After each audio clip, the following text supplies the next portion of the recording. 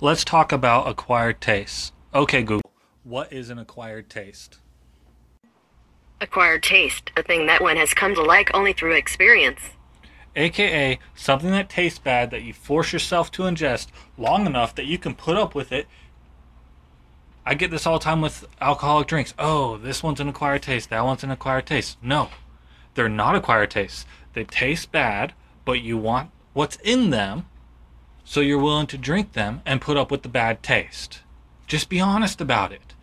It's like people that are on a diet. Oh, this is an acquired taste. No, that rice cake tastes like cardboard, but you want to lose weight, so you're willing to put up with it. It's like saying that Vegemite's an acquired taste. We all know it's salty vegetable paste. I don't know what Australians' deal is with spreading that on toast and calling it an acquired taste. It's not. It's terrible. Everybody knows it. You guys can drop the ruse.